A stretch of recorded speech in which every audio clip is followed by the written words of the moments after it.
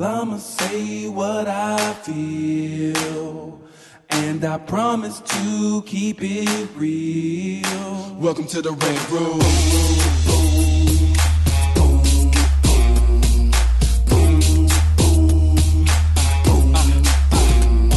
So you wanna be a rider, well you gotta be a rider till your fears are diminishing, the doubts are behind ya. It's hard to grind and the business got me stressed in the Red Room. We let that shit up off our chest. You know the street nerd has got no time for no caca. Sass in class, yes that's Mr. Bolakaja. Never have to guess when you're listening to Hilliard. He gon' bring more game than a shark playing billiards. It's all about the craft of screenwriting. It's exciting when you turn an outline into something enlightening. Your pen and words are like bullets in a gun. Write what you feel, say what you want.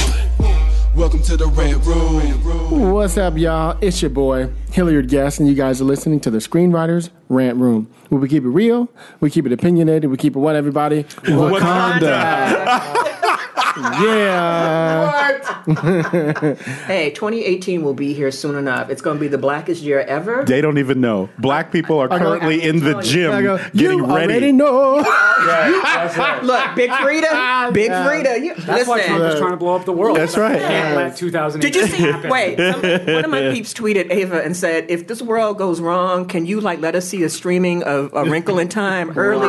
Like black people serious. Like, look, We need our entertainment. Listen, you got Pacific Rim is coming out pretty soon, and hi John Boyega. Stop it. Moisturize. Moisturize, He's so damn. moisturized. So y'all see how we do it on the Rant Room. Oh my God. On this show, we discuss entertainment, TV, film, music, culture, but our focus is always screenwriting, stories, craft, and shit like that.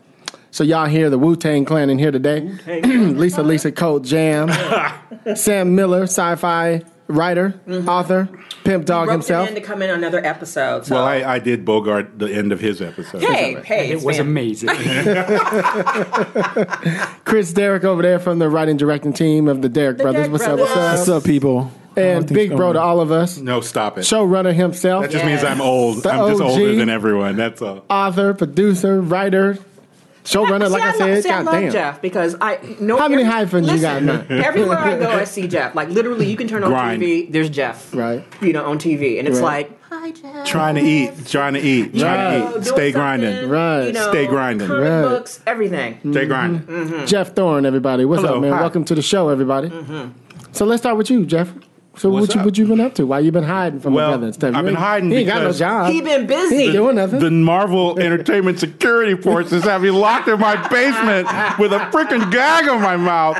Not So allowed that's to. what that drone is outside. that the drone. window with There's the- a drone. I am not breaching my NDA. I am not breaching my NDA. You can go back to base camp. Damn. The floating drone outside. But they did announce at the San Diego Con, I'm running the Black Panther. The Avengers cartoon is being transformed into the Black Panther cartoon for the next season. Nice. Is it a trip that we just started saying Wakanda when this motherfucker came on? Okay, you know Bitch. what? 2018 might as well just be called Wakanda. Yes. That's what We call said it. we going to say it all the way through We the gonna movie. say, didn't we? look, Shit. look. People You call don't me on even my know. phone. Hello, Wakanda. Yeah, people don't know. Go to McDonald's. Can I serve you? I have a big There are Wakanda. people who suddenly got the urge to get in shape. They don't know why. Yes. They don't realize what they're getting in shape for. Okay. This is since Juneteenth. Yes. There's not Yes. been a bigger festival than what's going to happen when this thing comes out. Oh, man. And I'm not talking about my cartoon. I'm talking about the movie, obviously. But in light of that, Marvel has also transformed the Avengers show into Black Panther's Quest for this season 5.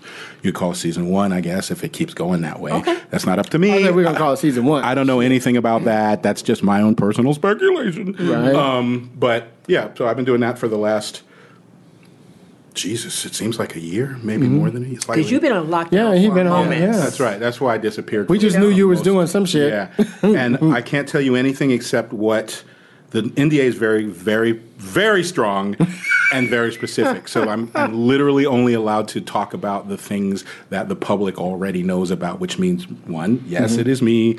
I am, yes, running the writing side of the show.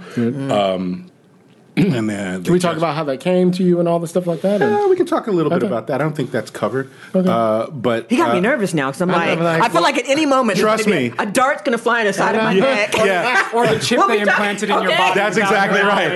If my neck starts, if the veins in my neck start throbbing, back up. But no, it's pretty. It's and they released a bunch of the new character designs at New York Comic Con. Yes. So that's all over the web right now. I can sort of talk about what you've been shown.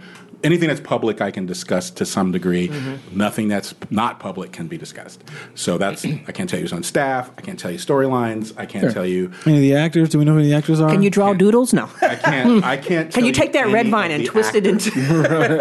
You can draw your own. What's the name of the show? Can you sit? No. Black Panther Quest or Black Panther's Quest. I don't know if they've decided. I don't. That's above my pay grade. Back up, drone. Back up. I didn't say any names. So that's that. And yeah, it came about this way. I'm a live action writer, novelist, whatever, but really I've done some animation, but I largely did it as a hobby activity. I know that sounds weird. I really love it. I'm eating because I'm an idiot. I really love animation. I thought he was going to say, I really love red vines. I really love red vines. So you got these red vines. Twizzlers, you need to die. Yes. Red vines is everything. I feel like there's room in this world for both. No, there's not. yes. There is not room for Twizzlers. We're on the side of we can have all what we That want. is you've been corrupted by Twizzler propaganda. So look, you know you got Chris here. Whatever. So every time Chris directs and his writer, he's got to have his damn twist. I got to get his ass. I hope you put they've Twizzlers gotten in to him. every scene. They've gotten to him.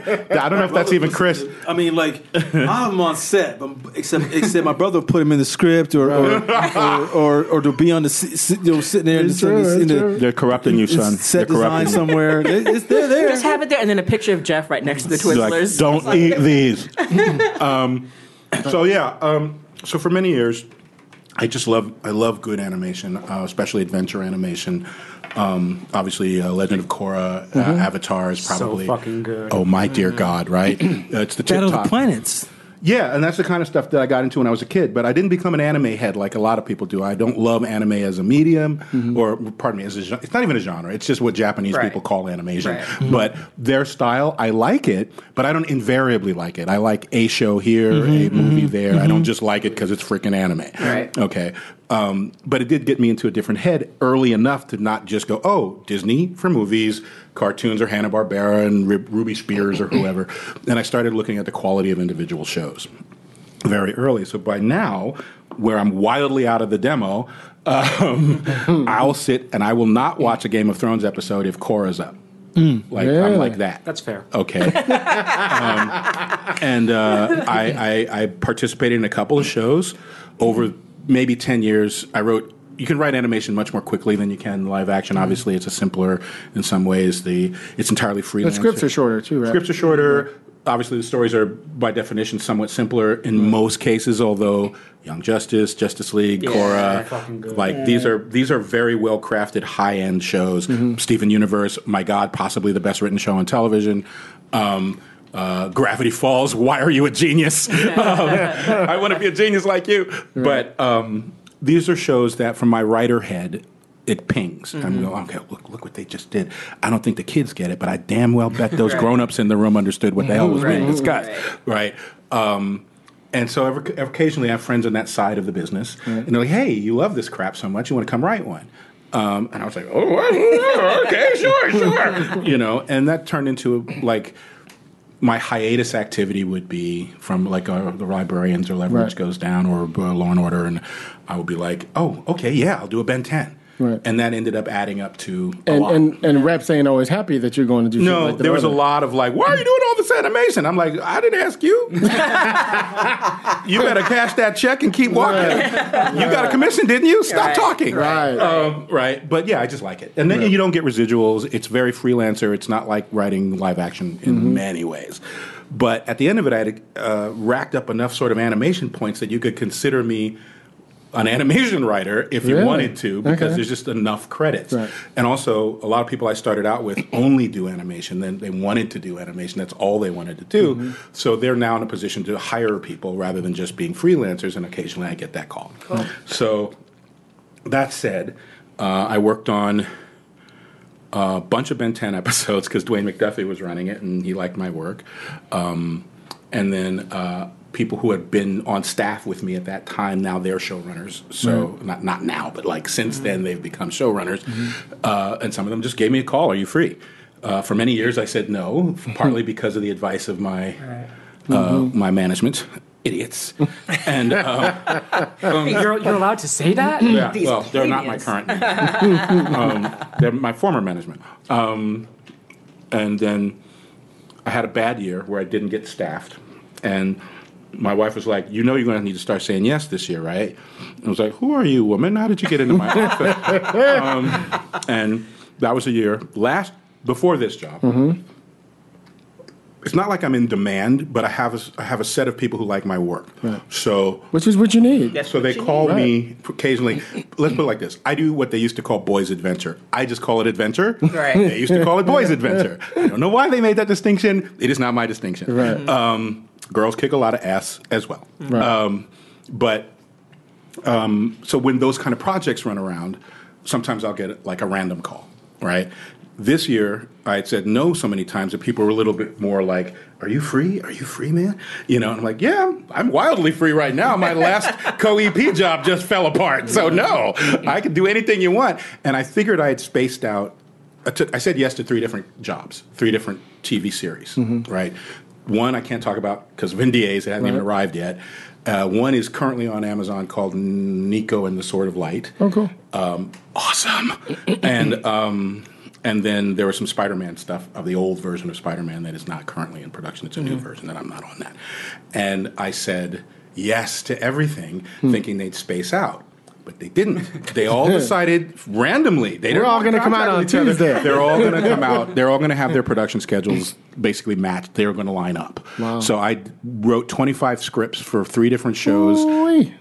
That's when I was like, where are you at? Like, bitch, right? 25 scripts. At the same time, Marvel Comics contracted me to create Mosaic for them and write solo. So I wrote 25 scripts in 5 months for 4 different companies.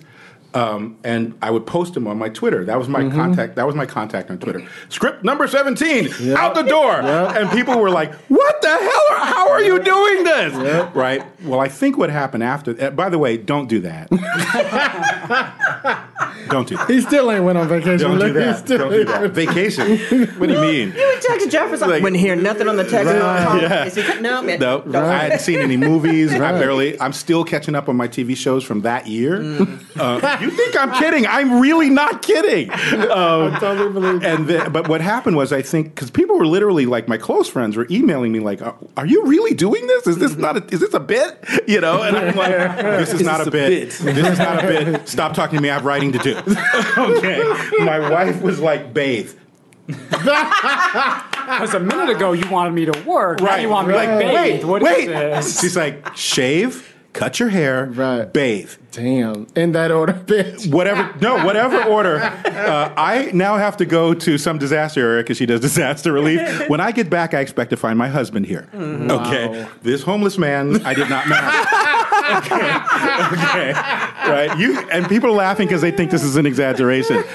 Was she throwing coins on your table? Did you ever see The Caveman's Valentine? Yes. That was my documentary of my life.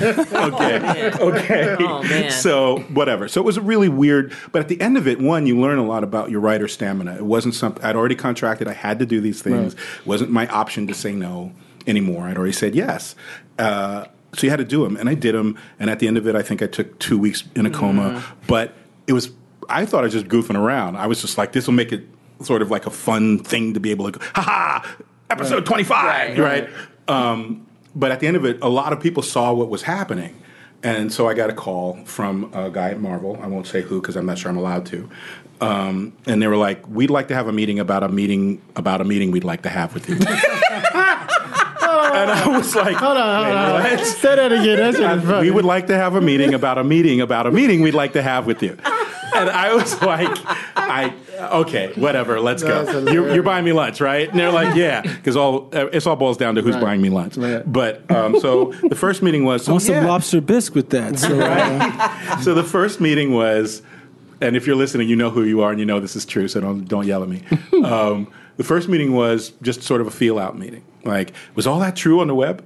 Right? And I was like, yeah, dude. Like, yes, look at my hands. And he's like, wow, okay. So blah, blah, blah. And we just talked about nothing. And I'm in the middle of this. I'm like, so what is this about? I can't talk to you about it. I just want to feel out your basic, where you are in your career right now, what your plans are, that kind of stuff. And I'm like, right, it's a date. I plan to work and eat. That is my plan.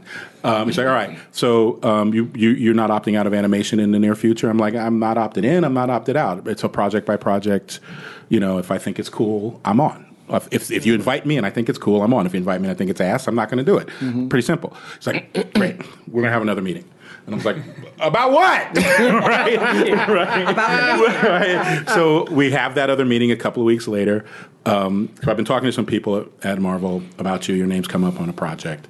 And I was like, can you name the project? No, I cannot name the project. Damn. Can you tell me in what context my name has come up? No, I cannot tell you what context your name has come up.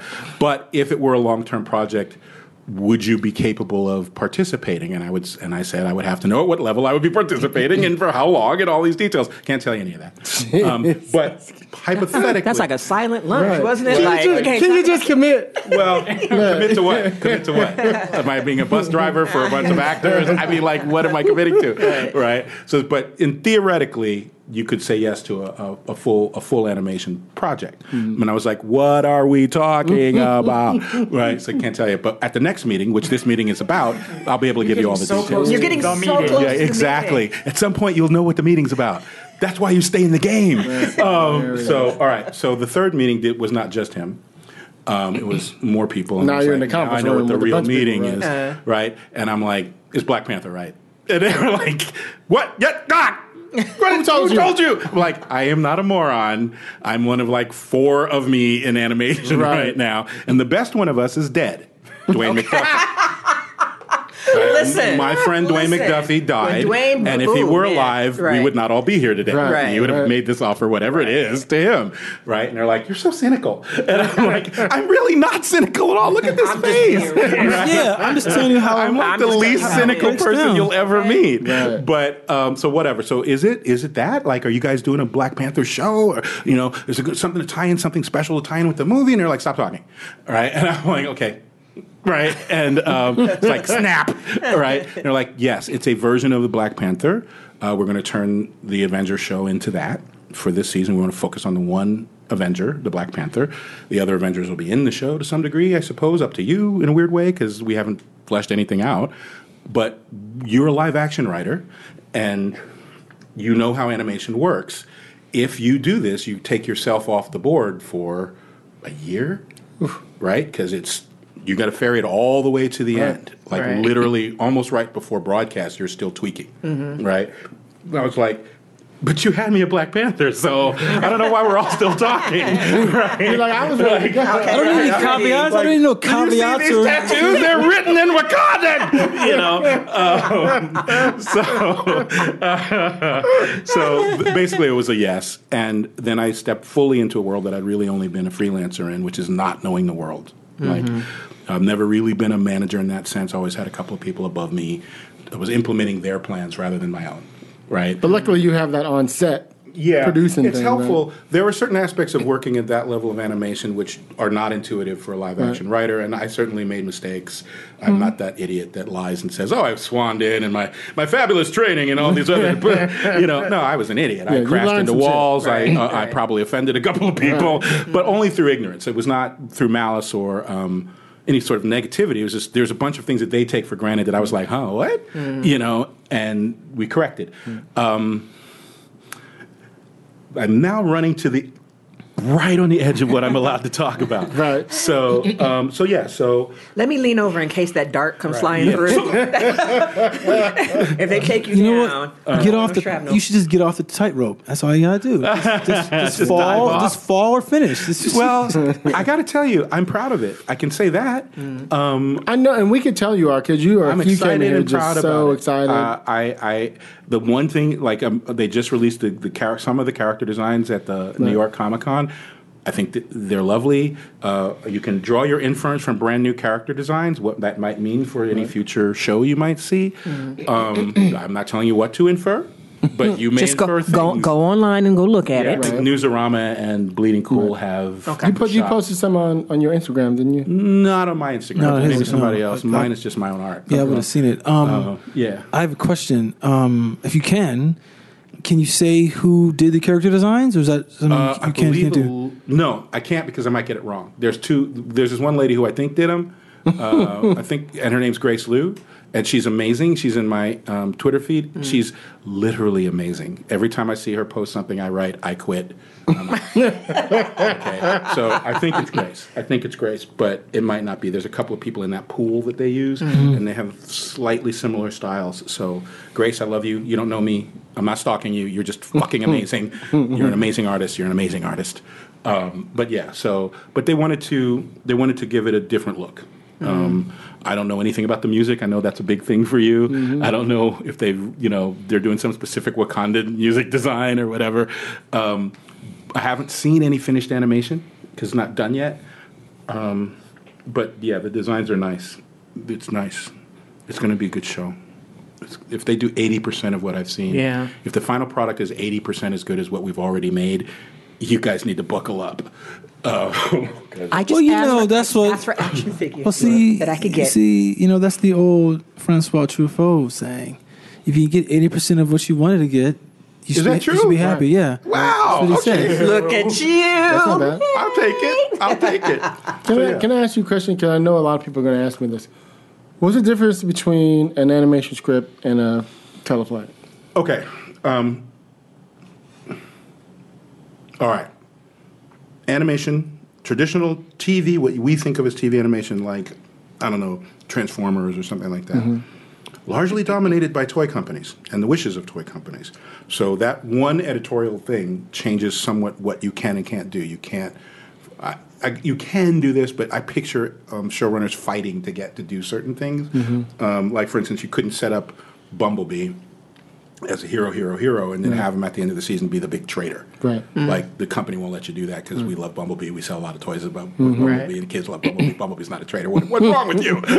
Spoiler alert for Young Justice. Exactly. Aqualad's arc.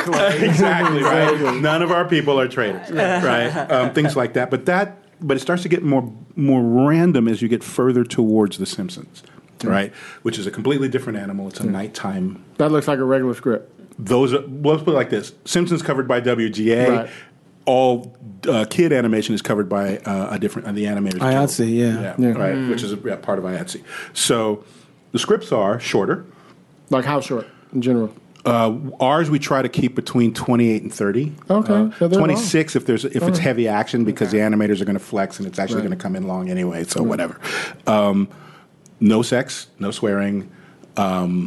Basically, here's a difference, and all the writers that I know of who came from live action to, including myself, to animation had to learn it's okay to call out specific shots. Right, you can actually tell the director do this. Because the director is an artist. They're still going to interpret it, but if you need something for plot, you say, look, this has to be a close-up on the hand to show the ring, that because later when other people are wearing the ring, it's going to show that this person is actually possessed by the person who invented the ring, and blah, blah, blah. Right, but you call out that shot. Right. That's a no-no for conventional screenwriting. You don't tell directors what to direct. They get really upset for some reason. There's some reason. You could do something like his eyes glisten with the yada. You could do that. That's for features. For features, the director is king or queen. The writer is basically forgotten by the time. If you're the writer of original script and you're still the writer at the end, you got juice. Okay. Holy crap. Or you know where all the bodies are. In TV, it's flipped. There are the only directors. This is nothing against the directors of episodic TV because all of them, not all of them, some of them are shit. But the ones that are great directors. Right. Okay. The ones in TV that have any kind of real power are the ones who direct the pilots because they set the tone for the show. In live action television, they forever get the writers, residuals. Producers are producers come from the writing pool for the most part. Writers drive.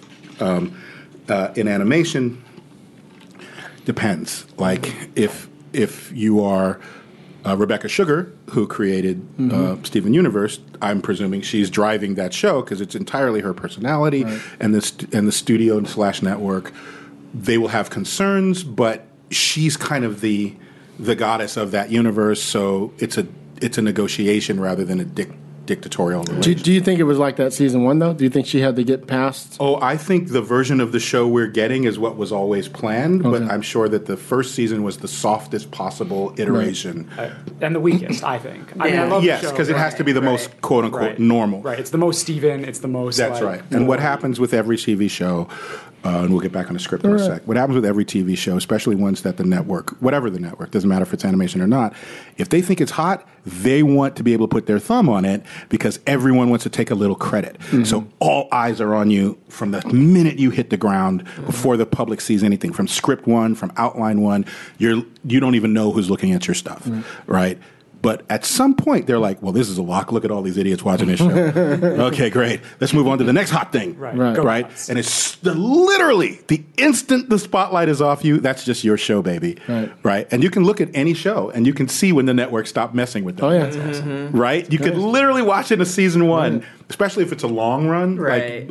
Like now it's down to 13, sometimes 10. But in the old days, they would take these things out to like 30 episodes or something. Right. Somewhere around episode 18, the network's like, oh, this is great. Moving on, right? And the show went completely bizarre, right? Like, so, and that's the show you love. The first part is the show you like. The show you love, the one that stays on for 15 years, is after the network stops looking at it. And that's why you put up with a shitty first season as a viewer, because you're like, maybe. And I always tell This is interesting because a lot of times when I watch network shows, I have a hard time getting past the first season. Right. Yeah, there's a reason. And I watch the first season and then I kind of like know what the show is. I might watch another season or two. It's usually only one more season, and then I'm kind of like, I know what this show is. You kind of fall off. I think I've said And so this now I want to before. see something new. People get weird at me about this because they don't want to hear it, but I always talk about the mechanics of Hollywood rather than I try to differentiate between the mechanics of how something works and the creative side of how something works. There's a lot of creative arguments. There's no opinion that's correct. There's the opinion with money that wins, and there's other opinions. Okay, and if you can make your argument strong enough, the money people will change their opinion. But nobody's right. Right? It's fiction. No one's right. Okay? But the mechanics, no show knows what it is until episode 5 or 6. Right. They can think they know. Not a one. They don't know. They don't know who's going to like what. They don't know if the thing they thought was going to launch actually launches. This hot lead, male or female, may not be the one. It might be Jughead. Right. It might be Jughead. I'm just telling you. Say that. You think your show's about Archie, but it might be Jughead. Yeah. Right? And then that feedback comes in. And the network has choice to make. They can let the original creator go with their original vision. Trust me, it's going to be Archie by the end. Or they can be like, look, these girls are all over Jughead. These boys are all over Jughead. Make the show about Jughead. Right? But we have all this. You're not listening.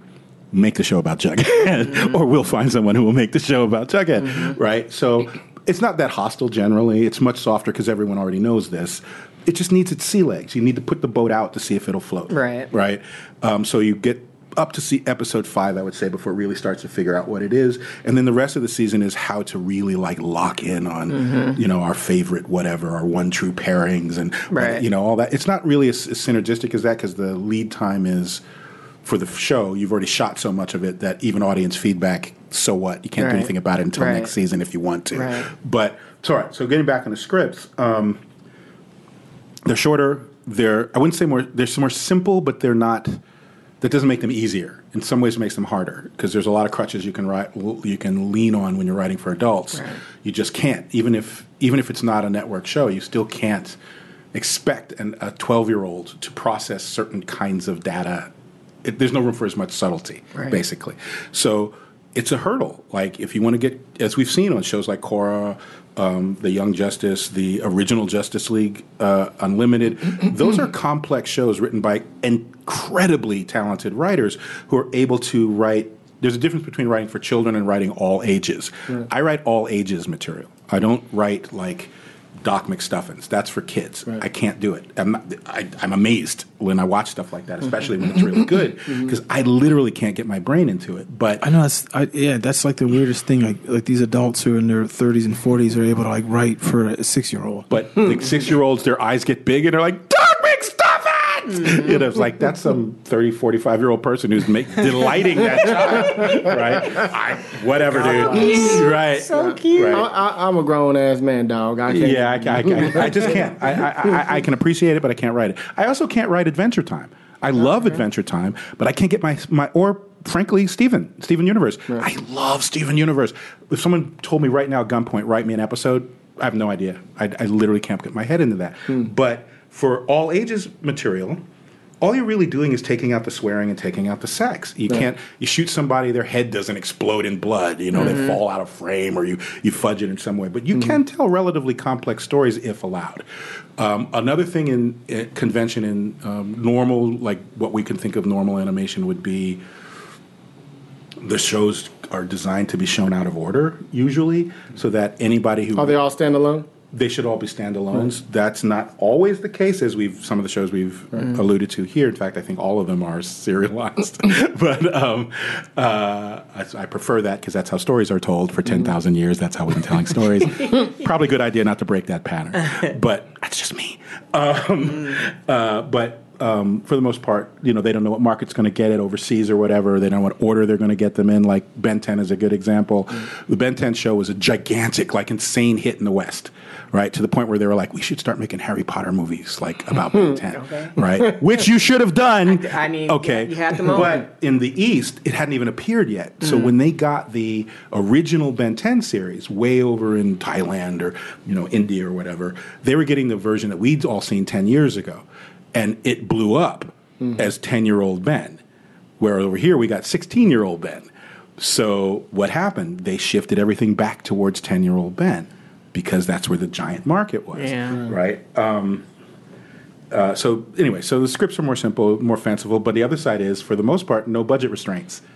Right, because you can write it's just the same drawing. The weird thing is what you would do with extras, which we do a combination of extras and CGI now in live action. Of if you wanted a giant coliseum full of people, an animator has to draw all those people. That costs money because that's man hours. Right. They don't necessarily like that mess, right? So you do have budgetary constraints in that regard. So you have to think about that. As a writer, you have to forget subtext. And just forget subtext. And then the other question I'm asking you, the writer's room, still the same? Put everything on the board. You did the beach. You did. Oh yes, interior to the writer's room. Yes, right. But on a live action show, we'll take, I wouldn't say as long as we want, but we can lean back and have lunch and talk about an episode for days. Right. Sometimes we'll table an episode, go to the next episode. We'll revisit this later because obviously we're all trying to kill each other about this, and I need to have my show work. Right. So, but in animation, we do these things called summits. Which is basically a quick writer's room. Depending on the show, it can be every couple of weeks or it can be as long as every 2 months. You gather together your freelancers, the showrunner, head writer. The jobs are slightly different in animation. What they would call a story editor in animation is equivalent to a showrunner in live action. Oh, really? But in live action, story editor is second to the bottom of the food chain, right? So that's what my contract calls me a supervising producer, y'all, because on paper, y'all need to know what's up. Okay. But they will discuss with the network or the studio, depending what the next batch of shows will be. Then the showrunner will write an outline for each of those, not a full outline, a couple of paragraphs and then send them out to the writers. Have this in your head when we come into the writer's room. Right. And then we completely shoot all that full of holes. None of that stuff ever makes it on the screen. And some completely other shows come out of the writer's room. And we'll break them at speed. So we'll break in 2 days between 4 and 6 episodes. 6 would be an amazing 2 days. 5, then you're like, wow, you did 5. 4 is generally considered, wow, that's very good. And 3 you can get away with. 2 is not acceptable. You should not take you an entire day to break 1 episode of animation. You should be able to do 2 if you got the right team and the right everything. But that only happens, and then everyone goes back to their homes. Even I don't have an office. So everybody uses that like a real writer's room where they're in there for 2 months or something. Yeah, we just come in and do it. Everyone breaks. I will return to the mothership from time to time for things with the execs, things that have nothing to do with the writing a lot of the time, or not that kind of writing, more editorial type stuff, and then we reconvene. Like when that batch is done, the scripts come in. Well, we generate. I don't know if this is work product.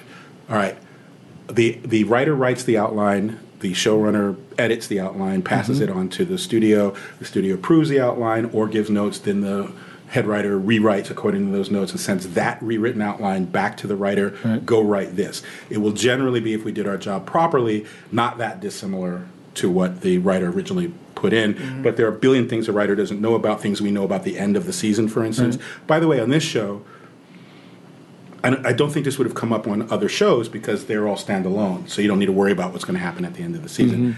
Our show has arcs, so there are things that would happen that you wrote episode 5, but we know in episode 15 this other thing's going to happen. So it influences your script and your story, but you couldn't have known that. So you'll get an outline back that reflects that, not knowing why. I tell you why, and then you go right. So, and then the scripts come in at whatever I think it's 2 weeks to get to write the first draft, something like that. Which is really good. Yeah, but it includes really Saturdays good. and Sundays. Trust It's me. not 2 weeks of work days. It's, so, and then I get that, or the showrunner, whatever they call a head writer, depending on what each one has their own different way of describing the job. It's the showrunner. And then I get the script. I'll take a look at it, see how well you did with what the outline was. I will polish it up, like take out little bits that are silly, make sure the voice matches a little better. So it sounds like me, basically. I hate to say it. It's not egotistical. It's that's the showrunner's job. And then I pass that on to the brass. They give the notes. Depending on the show, sometimes the writer will be, here are the notes, do the notes. That's if you're very trusted, right? You've been doing this a while. You can take these notes, don't do these notes. Generally, the showrunner is given the notes, and then from that point forward, the showrunner is doing all the rewrites. I won't say that that's what happened here necessarily, but it does happen, and it's script by script basis. Some scripts get hyper rewrite from the showrunner. Sometimes it's just surgical, and it's basically what you wrote. Right. So, and you just can't know. It's just variable. It's almost got nothing to do with the quality of the original script. It's almost always to do with stuff the writer could not possibly have known about. So, and that's the process, and you do it over and over again for 26 or 23 or 12 or whatever episodes it is. And that's why it took all year. Yeah, well, especially with animation. Like, the fun part about live action is you're talking about a 3-month window, I think, before, maybe 6, depending on the show. 23 weeks or whatever. Before and a lot of the time, I personally think this is silly, but a lot of the time the show's still being written while you're watching the season. Right? So there's literally a 3-month gap between first draft and it's on the air, right? I prefer the model where you get the entire writers' room together, write everything, kick everybody out because they don't be there, focus on production, and then bring the writers back as their episodes come out, and then kick them out again. That seems to be most efficient, but not everyone wants to do it that way for various personal reasons. Everyone's different. So it's in some ways it's a faster. I'm asking these simple questions, but it's mainly just so that people understand. It's a faster pace. There's some differences, but yet they're similar. It's a faster pace. The scripts are in some ways simpler, but on another level, you're juggling a lot. I mean, especially in a show. Let's not talk about my show, so we don't even stray into any NDA stuff. Let's look at a show like Legend of Korra. You've got multiple characters, each one with their own arc. Multiple plot lines sort of converging into a larger sort of thematic plot line. Part of an established universe with rules and a history. With rules and history that if you... Trust me, it's better just not to mention the history than to mention it wrong. Okay. Please trust me on this. But that's a lot to juggle, and it's not less to juggle than Game of Thrones. There's not less going on in The Legend of Korra than is going on in Game of Thrones. It's just you don't get to have naked women walking through the streets getting shamed by the town, right? See, that's why I can't watch. Children don't need to see that. Children need to understand. One could argue grown-ups don't see that. They need to know what it's about. But, everyone needs to know what world's about. In Westeros. That's what happens if you screw up. You got Ladies, and spit on. You will be shamed if you blow up the Pope. Okay, but you see what happened in olden days. But yeah, so it's not like I think some people think just animation in a way they used to think just TV compared to movies or whatever. you're doing the same job. You still have the same masters to feed. The deadline monster is still on your ass. Like, you think, oh, I've got a year's lead time before the first thing comes back to look at. Yeah, you think that, you know. But the deadline monster kicks in at some point. And, you know, you think every day you're like, oh, we're doing so great. And then about episode 13, that monster's like, you know. And you're like, oh, shit, we thought we left him in the zoo. No, he broke out and ate the keeper. We got to go. You know, what about my kids? Hey, if they can't run, they're dead. You know, it's like that, you know, and your job is to not ever get panicked. Right? Yeah. Just sometimes things go wrong. Sometimes you're a little late on stuff. You know, people get mad, they get their feathers ruffled, but it is, in fact, the nature of the beast, and there are going to be mistakes made and blah, blah, blah. So at least that's my philosophy, which is why I'm never sick at sea. Because we ain't saving lives up in here. We're just telling stories about people with superpowers. No one will die if we fail, which we won't fail. So it's basically the same job in most respects, and those sort of idiosyncrasies between the businesses are things like you can tell the director what to do.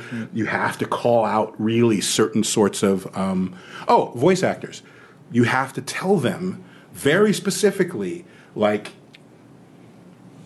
a low voice could be a growl, or it could be an intimate moment between lovers, or it could be a brother and a sister speaking away. You have to really specifically, even if the information is in the rest of the script, for the lines, for the tone that they need to give, you sometimes need to really finesse it so that they know exactly what it's going to be, because when it's time to do the record, that saves you time. They might not need to do the 6 takes to get it right if you just put that little parentheses in, whereas most actors prefer to shape the scene once they get with the director and the other people and figure it out. They know the basic tone and shape, but what the nuance is, they make up in that space. You can't do that. Like, you can't do it as easily. In this case, in most cases now, I think TV, at least my experience of them, is most of the voiceover actors, who, by the way, are freaking amazing people. Holy crap.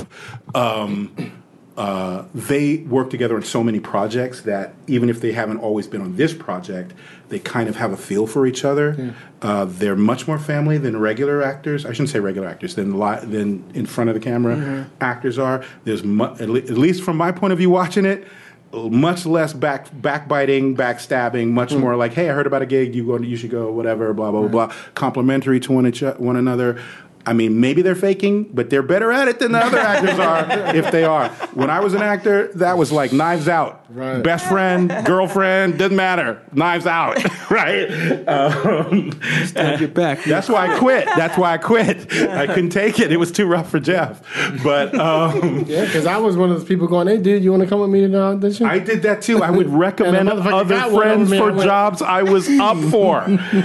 I would freak out casting people because I would recommend people for jobs I was currently auditioning for. And they're like, what are you doing? I'm like, I don't think I'm going to get this part. But my boy would kill it. And they're like, what? What are you doing? What's your agenda? What is your agenda? My agenda is to be a decent person in the world. I don't know. You know, you had the same philosophy I had. If I don't get it, I want one of my boys to get it. I'm coming to this. We're all going to the same party at the end, so who cares? Right. And sometimes it's better to be the prince than the king anyway. But yeah, so they need a little bit more specific notations in the script for them to help them. The voice director is your best friend ever in the world. Colette, my God, you're a genius. And they are directors. They are straight up directors. They're like, they interpret the script. They're telling you the nuance of sound as they see it. The inflections they want. Right. And you're sitting next to them, and they will the director will sometimes, they'll like Colette, our director, will be on a tear, like going through page after page. And then she'll look up and say, was that?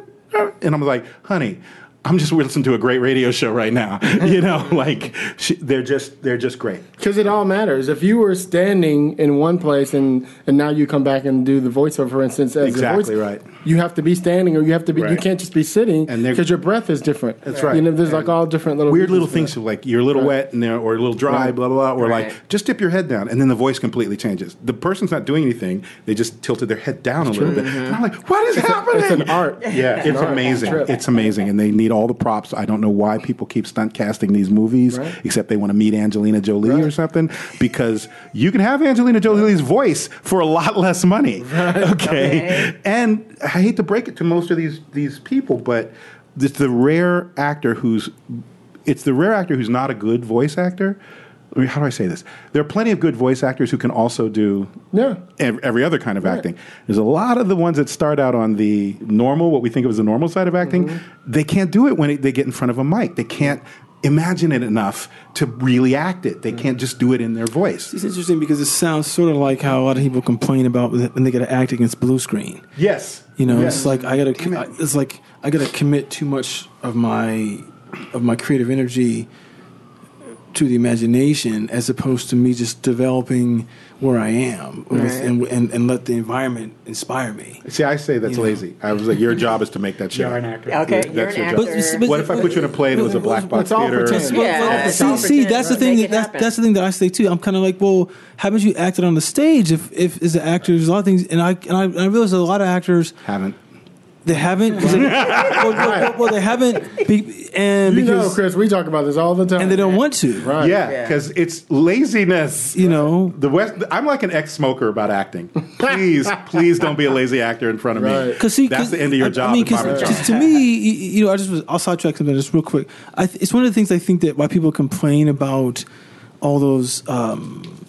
Those complain about the British actors coming over here and stealing our roles, but I'm kind of like, well, their training is on the stage. It's like, and then they kind of can, that RADA puts you through, and then you got to now jump into that's the right. camera. That's exactly right. But because they've been on the stage, they understand certain things about how to to make it work with the imagination. They understand their body. They understand their voice. Their training is different, right? They can do different accents, which a lot of American actors can't do. Yes, right? that's correct. And you're a novelist, by the way. I think that what our pop culture has done to budding novelists, budding screenwriters, budding actors is it's the American idolization of being in the arts. Right. Everyone's all result oriented, and so when their result is not being a really good actor, a really good novelist, or whatever, their result is I get to go on Stephen Colbert.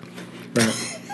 I'm not joking. I think that's the result they want. They want to go to the parties. They want to be in the celebrity zone. They want to be in show business, but not be artists. Right. They want to be stars.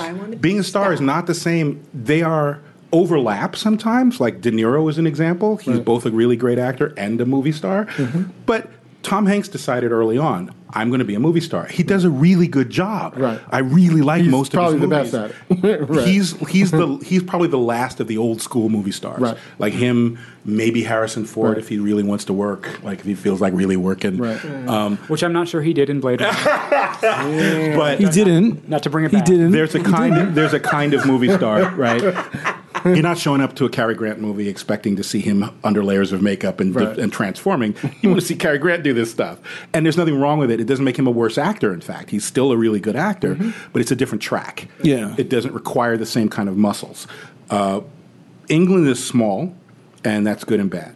The BBC is, as I've been informed by many of my actor friends, has great qualities. As you've seen, they take a lot more risks. They do a lot more. They have the best TV shows. Well, that's government subsidized, so they got to employ non-whites. Right. They got to employ women. They got to employ people of divergent sexualities. And you see it on the screen, right? And it shows up on the screen. But that's partly because the government's like, you better fucking do this. Right. The other thing is the community is so small, and the dividends are so small for being in a British film versus an American film that they flip back and forth between TV, all the time. You see them all the time, and think nothing of it. Right. Your next door neighbor could be the postman, and the one down the street could be the person on your show that you love. And there's it's not quite the same kind of weird stellar difference between a normal, whatever that is, person and a movie star, right? And then they come over here, they're willing to take less money. They're willing to work in slightly less comfortable conditions without thinking that I'm working in slightly less conditions.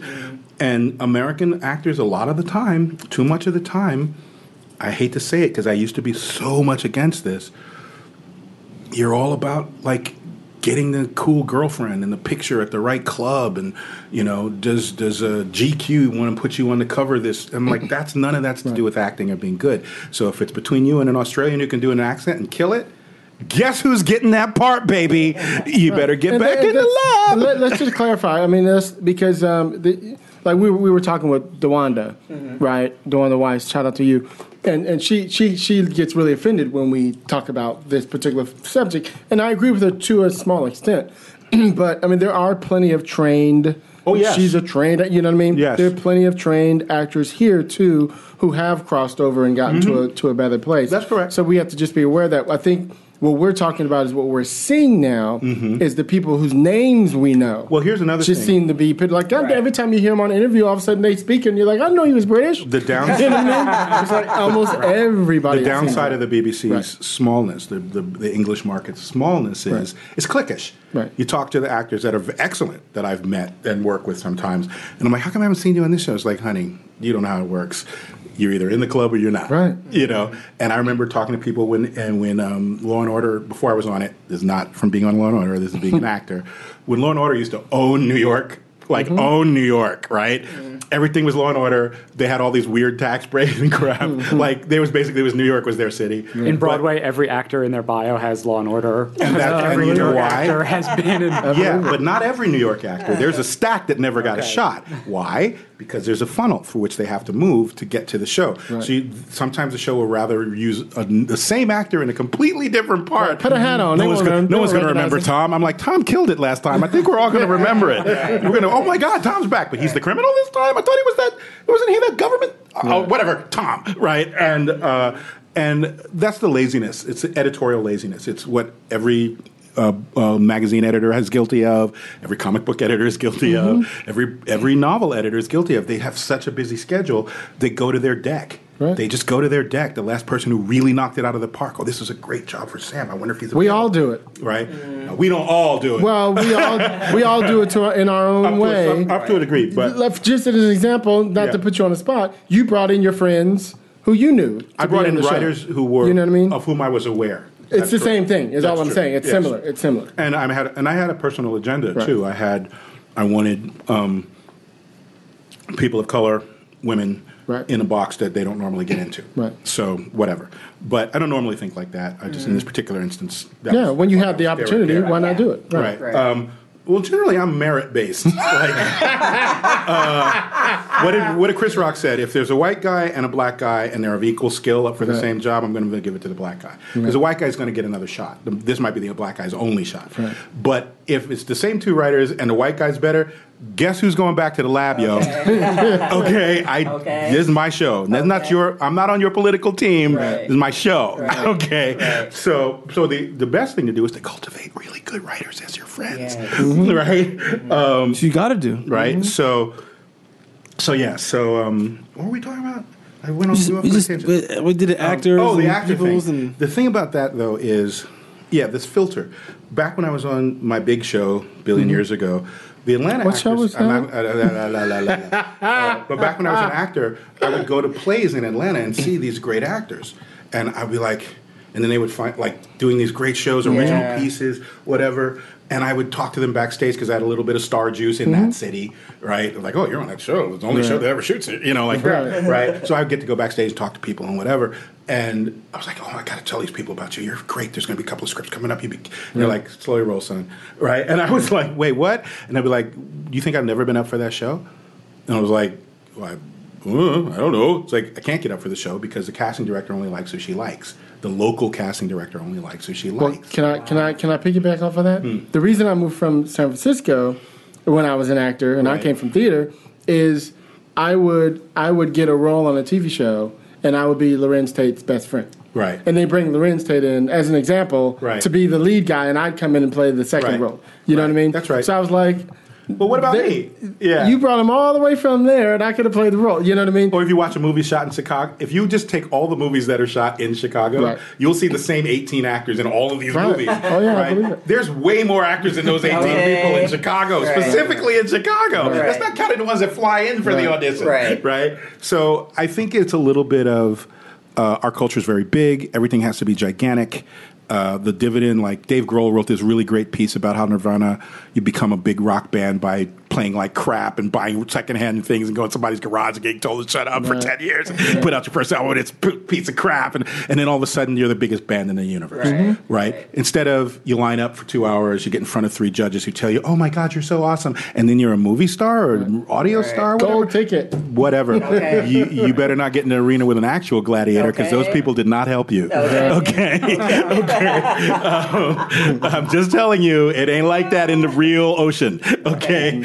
You're like in a protected little habitat that is not reality. Right. And it does not foment creative growth. Creative growth comes from failure, not from instant success. Mm-hmm. So you have to do the boards. You have to take those small parts, quote unquote. You have to be cop number 5 for a couple of minutes. Gangster number 3 for a couple of minutes. But who's the one who said there's guys who always say there are no small roles? Oh, there's small parts. I write them. Yeah, right. There are tiny small parts. Yeah, there are. But the thing is, the actor has to come in there and kill it, because if the actor doesn't, that's correct. Then you have said, yeah. Well, no, it's like, this is something that I've experienced. You take someone for a role that you don't think is going to be a meaningful role, but we put the camera on them and then they fuck it up, and then you're like, God damn it! Now the whole fucking thing stops. Mm-hmm. The whole you're cutting too big. And you're like, you can't do, and it just stops, and you like now and then you gotta like find a way to get around that in the editing room, and that's a real bitch, because sometimes you can't. Because they're magnetic. You're right. And that's why a recurring character on TV that you only wrote to come in every 3 episodes or something,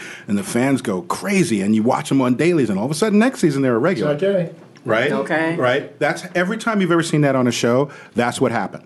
They brought them in to do their little tiny bit, and everyone, not just the audience, everyone went, holy crap! And we need to have this person around because they're going to break out in a minute. We want to keep them. Yeah. Right? So... Nothing worse than that. There's nothing worse than that than the person who does... I mean, it's something you don't see a lot in a lot of movies, but I've experienced it on doing shorts, people, or these movies that don't...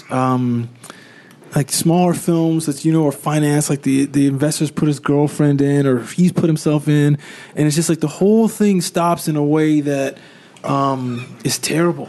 It's terrible. It's just terrible. I hate that. I can't stand that. And I think, again, bring Sam back in because he's dominating the conversation. You will meet those writers, right? That are you can tell a personality right off. There are people who wish to have written, but they don't want to write. Because writing is work. Right. It's actually like it's a hard work. Labor. Like that page 148, you're working, dude. That is not fun. That is why do you think I've written so few novels? It's work, right? And I think our culture is not. It's not geared to that. When we do our jobs really well, everyone thinks it's effortless. It's like dancers. That's a perfect example, right? You go to a beautiful ballet, then everyone comes out skipping and jumping, and they're like, no, stop it. I was talking to a friend who was a writer who was working on their first novel, and they were like, congrats, your book came out. I was like, yeah, this is my debut novel. It's my 7th novel. And you just saw him like die inside. He was like, wait, what? I might have to do this again and again until somebody wants it. You know what? A classic story on that is... I saw Chris McQuarrie speak about the Usual Suspects, and he was like, "This is my 13th screenplay. It's the first one that got made." And they were like, "What about the other ones?" And he was like, "You're never going to see them." That's right. And guess what? Matter. Guess what? And I don't want to see them again either. Yeah, exactly. Gary, who I interviewed the other night, he had done about 10 of them before he got to that one. I mean, you got to go through the shit. You got to be cop number 5. It happens. It happens so much when you're writing. I mean, with all of it, you just it's like. The biggest thing that's the disconnect is you have what's in your head and then what you have on the paper. Exactly. And then what's on the paper is not necessarily like that is the reflection that someone else has to then absorb. And if that person is not absorbing it the way that was in your head, that means that you haven't done it right. But the thing is, you don't know that you haven't done it right because it's all in your head still, and it's perfect in your head. Right. That's where you fill in all the blanks. Yeah. Right. You fill it's just words, and you make it come alive. But the reader is going to be like seeing this is different. what is this crap? It's and in the collaborative art illogible. form, like one of the things I think being an actor that long did help me in this regard. I think a lot of the not a lot, but a significant number of the writers that I've worked with over the years have a sort of basic sort of simmering hostility to the actors because they're going to fuck up my words, man. And I'm like, okay, that's true if they suck. If the actor actually sucks, then they are in fact fucking up your words. But some of these actors are as good at their job as you are at yours, if not better. Okay, maybe they're seeing something in it that you didn't realize was there, but which is actually present, right? You have to give them the sort of artistic space to do that. Right. If they're really wrong, it'll come out in the scene anyway. Well, there's two things to that. One, that's the beauty of working with actors, is that when they're really above, like, like their scene intelligence is so high that they'll talk to you about stuff that you were like, I didn't know that was even there. What are you? Okay, yes, cool. Bruce did say that. Yes. I see now. It just reminds me. I it's because who's the guy we had on Nick and Tosca who wrote. So he in his second season of his show Channel Zero, he has Rutger Hauer. I haven't watched it yet. Don't spoil it. And Spoiler alert, Rutger Hauer. Well, no. Damn you! How dare you? But he said something about how people said he's kind of hard to work with, and then I was like, but I want him, and he came down and we had this 3-hour conversation, and it's like I thought it was gonna be like 20 minutes, but it's 3 hours, and he's thinking about the material, and it just reminded me again. If you think about Blade Runner in the first one, all his favorite lines are improvised lines. That he was like, I'm bringing, because he knew the character, and he brought this, like that final speech about the Tears in the Rain. That's him. He just made that up. That's not in the script. Well, he acted the part. He acted the part, and right. and that's what he came up with. Right. And Edward James Olmos improvised Skin Job, right? I think he just came up with that. It wasn't in the script. Yeah, well, that's right, because in the book they're called Andes, and that's boring. That's boring, It reads fine, but it wouldn't sound right. So you have to have respect for everyone's place of power in a collaborative endeavor. Your place of power as the writer in TV is fairly powerful, in film less so. But actors are not just there. It's a double-edged sword. You're not just there because you're pretty and hot. There is some aspect of that, especially for leads, that there are, regardless of your love for your spouse and all that stuff, there are those human beings walking around that it's like every utensil goes clink and everyone freezes and you just sort of watch them pass. Yeah, some people have that. Some people have when that they walk in the door. Right. And I'm not talking about turning yourself into Harvey Weinstein. I'm saying the normal human attraction. Right. And I think in some ways, like, I'm straight, but there are men that you're like, yeah, I can see how everyone's all over this dude. Sure. The sun just walked through the room. Right. Oh, yeah. Right? And I'm sure women look at women, straight or not straight. Yes. And they go, oh, Jesus Christ. Jamie Foxx talks about people having that, like, fairy dust. Prince. Yes. Yeah, that He little story dust. about he met Prince. That's it. But That's there's, and it's true, and I've been in many, many rooms where you see certain people walking, and Will Smith walks in the room, and everybody's like, "Oh shit!" Oh, I'll he tell just you a has great story thing. too. There's this what I mean? interesting thing Have that aura. on Librarians. Rebecca Romaine was our lead. Oh, I've met her quite a few times. She's great. Rebecca's a serious actor. Right. I think she's in some ways, and this is a weird thing And to say, gorgeous. by being hampered. She's hampered by her Aryan goddessness. Right, But, right. She Amazon. Right. That's all. Like, it's ridiculous. It's literally ridiculous. But here's the interesting thing: when you're just talking to Rebecca, you're just talking to a pretty woman. Right. I mean, you're talking to a woman who happens to be pretty, is a better way of saying it. Right? And she's empirically down to earth. She's So it's not cool. even about her personality. Right. You're empirically talking to just a woman that everyone in the West would agree is attractive. Right? And then someone will say, okay, you're on, or we need to take these quick photos. And literally in the time it takes to turn her head, she becomes this thing. This like, oh, of course you're a model. Of course you're the super heroic lead of this blah, blah, blah. It's this thing that comes off of her that she's in control of, probably because of having been a model. A lot of actors, that's just them. They're not consciously in control of what it is. They just walk in the room and it permeates all the time, and everyone sort of leans back like, Jesus Christ, this person's incredibly hot, we got to hire him. You know? But that's what the easy part is. And I think that our culture lends itself towards wanting it as easy and as quickly as possible. So a lot of our actors, not all of them, it's a combination of laziness on the casting people's side. They don't cast across gender lines. They don't cast across ethnic lines. When I write All American, I literally mean all Americans. Anyone who can claim birth in America can claim this spot. Okay, but when they hear the word All American, they're picturing thinking Captain blonde. America with his helmet off. Right. Exactly. Right. So, and that's not wrong. It's just not the only. Right. Right. So they have to be consciously branching out. But in the same way with the actor's side, it's not about the result. It's about being able to. It's the equivalent of us having multiple scripts. If I say to Patrick Stewart, I need you not to sound Scottish right now, you need to sound like an Irish bartender.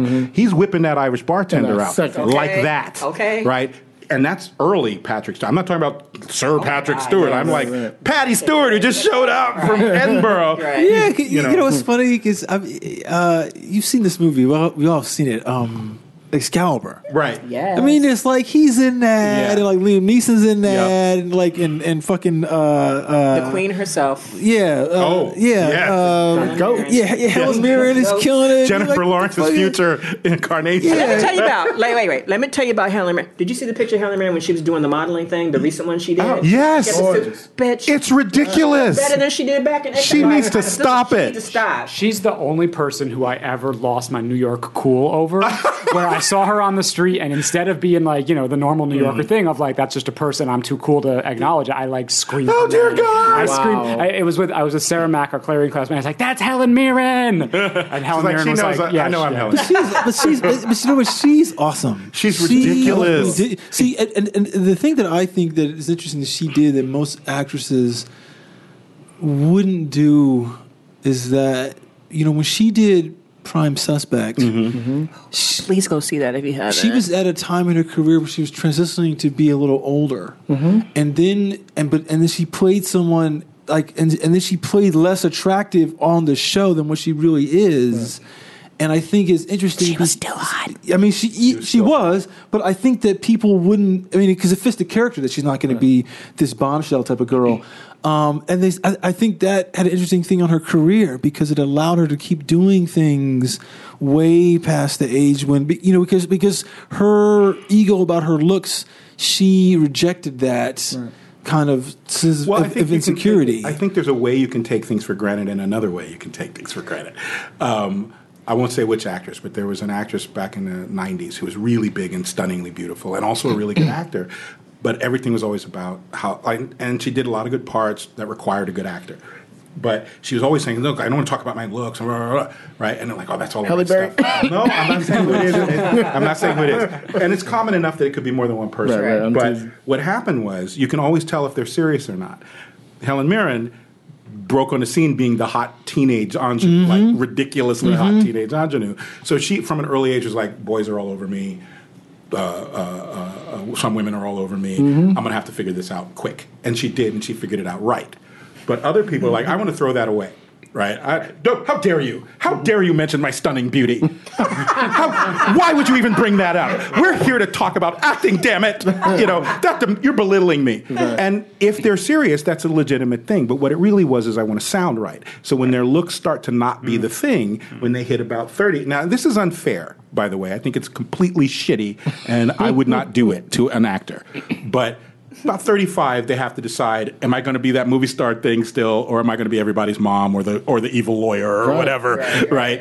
And that's unfair, and it's because a bunch of emotionally stunted men did that to you. And I'm sorry, ladies, I'm not one of them, but I'm not in a position of power to do anything about it, except on my own shows. That's my disclaimer.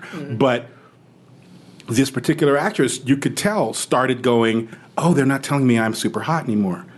So it started being lines in the scripts that she was accepting. You would actually hear people say out loud in different scripts written by different people. Therefore, it had to be contractual. Okay? Because why would all these different writers write exactly the same line? You're the most beautiful woman I've ever seen. Why would that keep cropping up in all of these different projects? It's Because like subliminal and shit, isn't it? somebody said, that's in the contract. Somebody better say that out loud. Out loud. Right? I have a little story. So you guys all know I'm close to Paris Barkley and his husband Christopher. So I don't know how to say that. At their wedding, I was the best man at their wedding, right? So I did this poem about how the two of them met. And my whole poem was about Christopher. And it was like spoken word and metaphors and shit, boom, boom.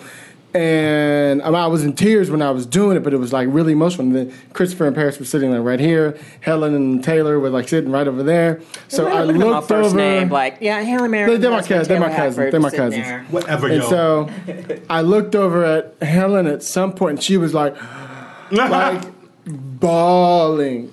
So I lost it. So when I finished, I barely could sit down, and she got up and walked over and was just holding me. You're a lovely person. Oh my God. Oh my God. See, that's unfair. I hate you I hate so you. much right No, I just now. hate I you. want to stab you.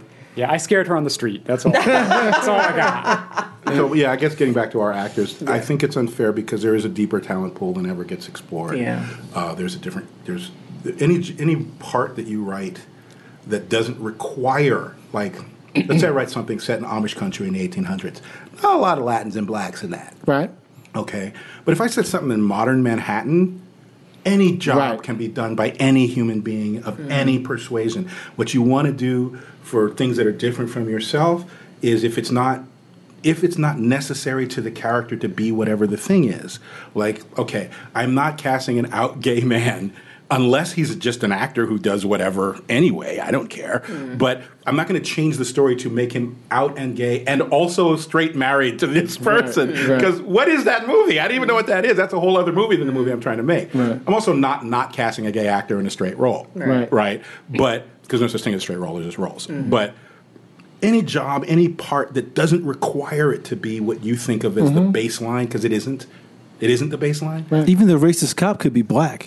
Even? What do you mean? Oh, yeah. Well, Boys in the Hood show that. Yeah, but that's my point though, and it can either add flavor or it can divert your story. So you have to be smart and judicious, but not that smart, not that judicious if you have a window.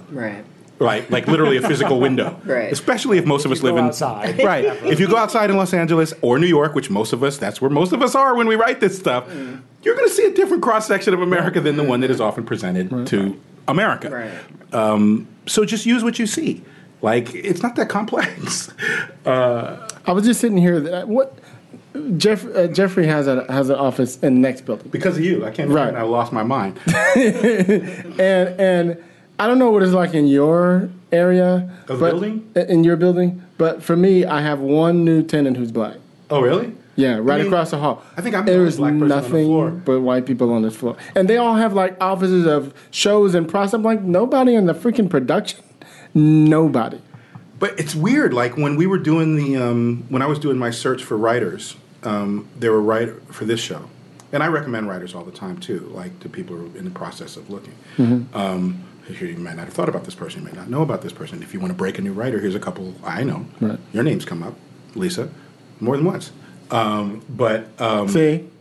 I'm just sitting here listening to him. Submission costs no money. Right. Just say Also, referrals cost no money. What I would try to tell people, how come you didn't recommend me for this? How come you didn't hire for this? Or how come you know so-and-so, why didn't you tell them? Look, if I burn a favor, I got to be dead solid sure. If you want to have that real talk, you want to have the real talk, get it. It's not just me being nice. I'm not nice in that way. This is business now. Okay? Right. I'm being nice in the sense of, here's an unknown paycheck. person of great talent that I'm aware of that this person may not be aware of. But if you're wobbly, it hurts me to recommend you. Therefore, I will not be recommending you until I am sure. So if you want that relationship with me, get better. it's that simple. No, it's really that simple. Well, you think no one said that to me? Right. What are you, crazy? You know? So No. I mean, look, I get that because I feel like what a lot of people think is, and maybe this is a huge degree of truth to this, is that a lot of white writers get jobs based upon their relationships, and that's very true. Sure. But a lot of times there's still that thing that you're saying, that if I recommend you, it's a huge reflection on me. Huge. And so I can't burn that just because you're my boy. Or if I do and you burn me, I have to have stacked up enough chips that the burn won't hurt. Yeah. And right now, I don't have that many chips. Have my flammable suit ready. And the thing about that is, it's hard to stack those chips up if you're black because you don't get opportunity to like. I mean, it's a weird catch-22 because if no one's ever given that first opportunity, then no one can build up enough chips to be recommended. But if I give you the first opportunity and you burn me, then I'm losing chips on your behalf, and what am I getting out of it? Right. So again, it just says cultivate really talented friends because that's the easiest thing to get around this. But in this regard, one of the things I've noticed, and it's still so much of our conversation is about here's how they're doing things or not doing things. But every time I look up and the people who I respect in the industry, regardless of their gender, regardless of their persuasion, regardless of their skin color, whatever, the people I mostly respect are those people we always talk about. They tend to be people who just fucking did something. Right? I sat down and wrote my 10 books before my first breakout. Oh my God, I'm the newest, latest thing. It's like, there's a little bit of a process to get to the newest, latest. You know, there are things that can be done by people. I do these seminars sometimes with Paul and sometimes with different generally about screenwriting. But there's so much like, tell me how to shortcut my way to success. Tell me how to shortcut my way to success. And I'm like, here's your shortcut. The technology by which films are made has trickled down to the point where a bunch of 12-year-olds can make a movie on their cell phones that is competitive with a movie made by a studio. How do we know? Even though they weren't 12, Tangerine was made on cell phones. Yeah. And if you watch that movie and you think it's anything other than a Hollywood movie, you're not watching enough movies. Right. Okay. Now, that's not whether you like the subject matter. Maybe it's too racy for you, whatever. You don't like the humor. Okay. But now you're just talking about a movie. Right. It was made on cell phones, and you're talking about it like a movie. Right. They won. Yes. Okay. As long as if the technology is that trickle down, what are you bitching to me about? Make your show. Right. Make your show. I don't have enough money to do my giant space epic. Who told you to go make a space epic? What the fuck are you talking about? Here's the thing. And maybe Look, yours is a big epic, but we still found a way to make it. right. There's a way. Yeah, Just right. but here's the thing. No one does a space epic as their first movie. Right. You're actually fucking up if you think that you should be doing it as a first Insane, movie. right? Look at Because Bound, right? Bound with the Wachowskis, right? You see Bound. It's a great movie. It's a Gina Gershon. all right. I always any excuse to talk about Bound. Snack. by the way. All right, Bound is sort of an old school film noir pot boiler, where they used to call it pot boiler. One location, basically, small cast of characters. It's essentially a stage play in a certain construction. They made one change. The story is the bad kid who went to jail for getting in with the wrong crowd gets out of jail, but he still kept his mouth shut.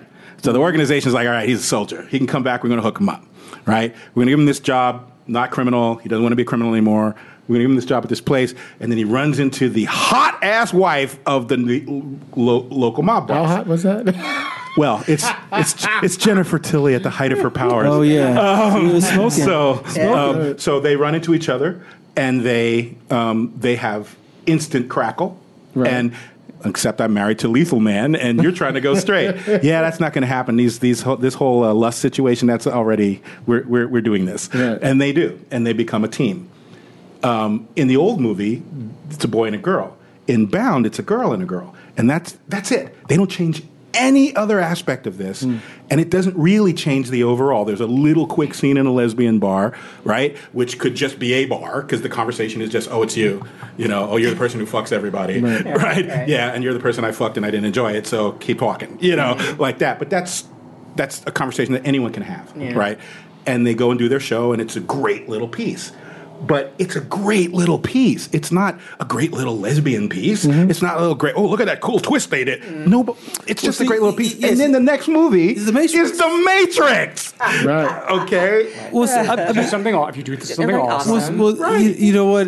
I mean, even more of a little trick on that is because I think Bound was maybe like $3 million or something like that.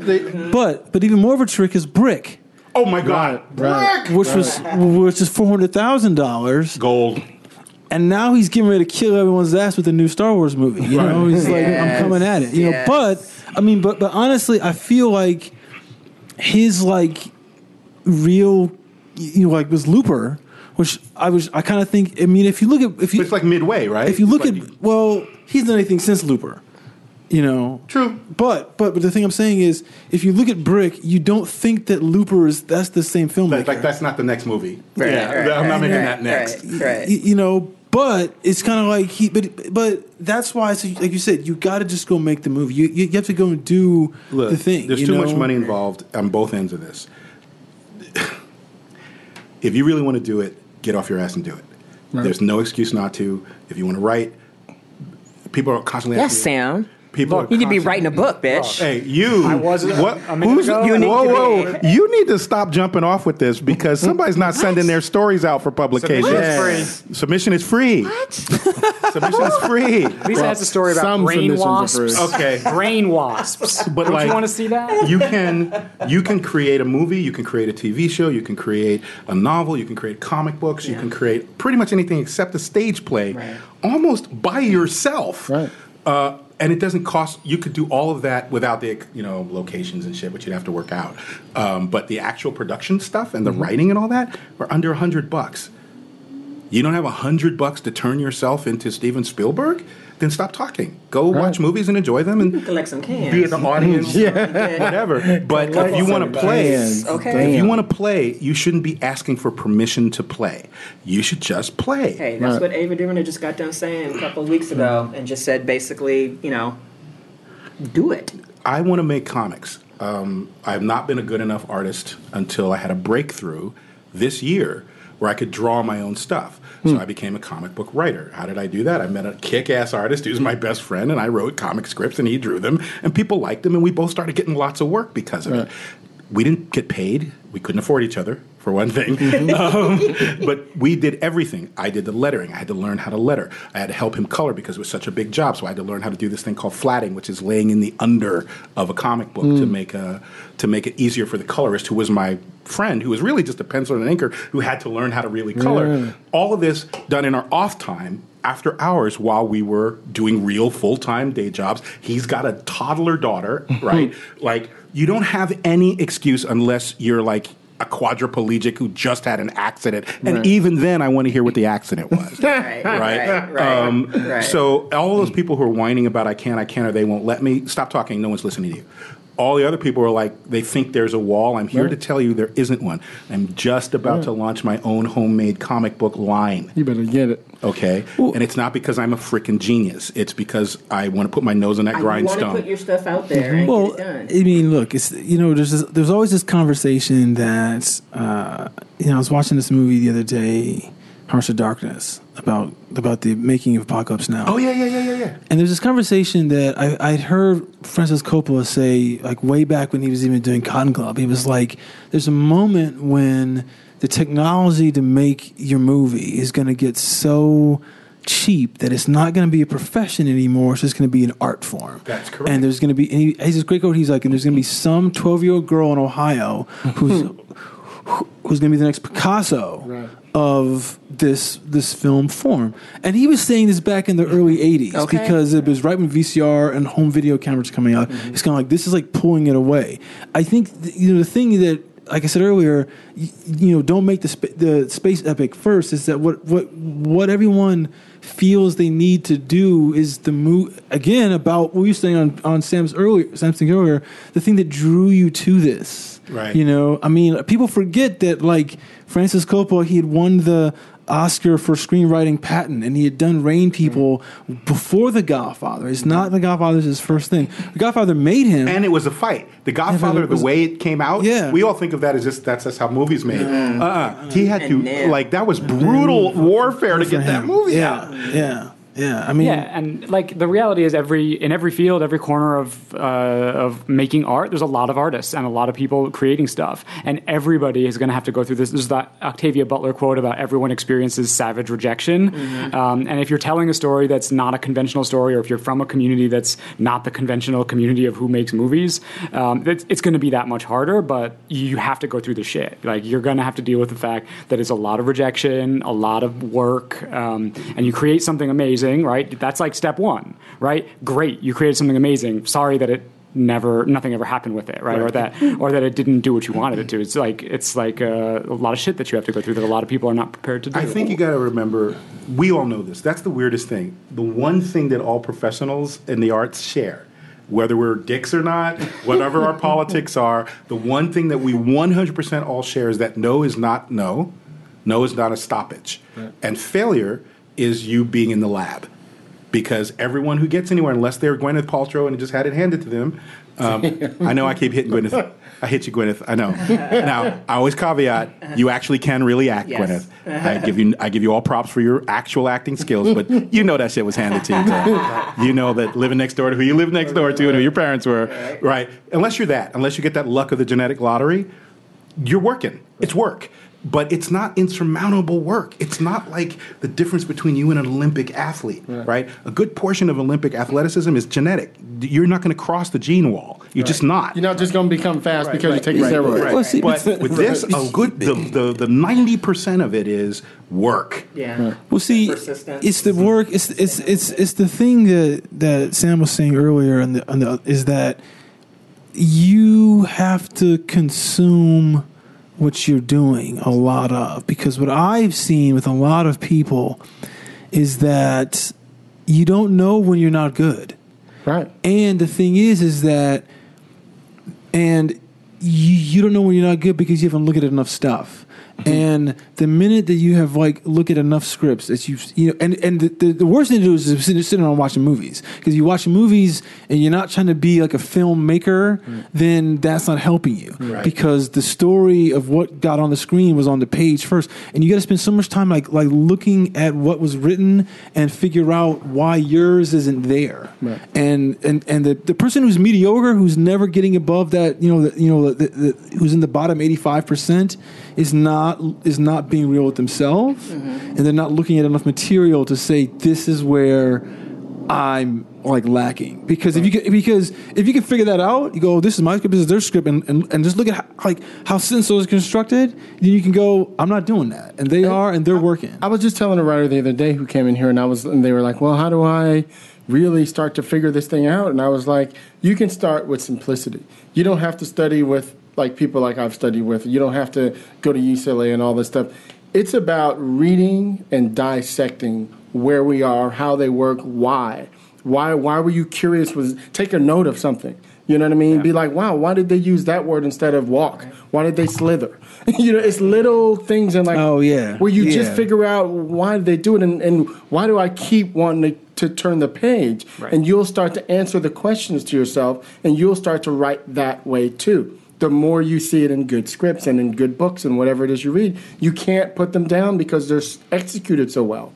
You know what I mean? Yeah. It's also about finding community, right? Like when we went to Clarion, which is a 6-week writing workshop with a different teacher every week, and some of them were like New York Times best-selling authors, where I was like, oh my God, I'm going to learn from Cassandra Clare how to write a young adult novel. And I learned a lot from her, but I also, the other folks who were in my class who are also like very, beginner writers or at an early stage in their career, like having those kinds of friendships and relationships where you can bounce stuff off each other and critique each other's work and sort of help you get better. That's the kind of I don't know, I think a lot of times, especially writers, have a tendency to not celebrate community or not think of that as an essential part of the process, but it super, super is. Right. I was just talking to somebody I had to run the Black meeting the other night at the Writers Guild, and a writer came in, and I saw a writer the next night at another event, and I was like, oh, we had the meeting last night, and he goes, oh, I didn't even know. And I'm like, how long you been in the guild? He's like, 6 years. I'm like, what the fuck are you doing? I literally said this to him. Because he see the look on his face. Because he said, I really want to get involved. And I said, well, do you get the emails every week? Yeah, I think I get. I'm like, what do you mean you think you get them? Everybody, do you don't? Everybody works their asses off to get into this guild, and they don't even fucking show up. They don't have any idea what's going on.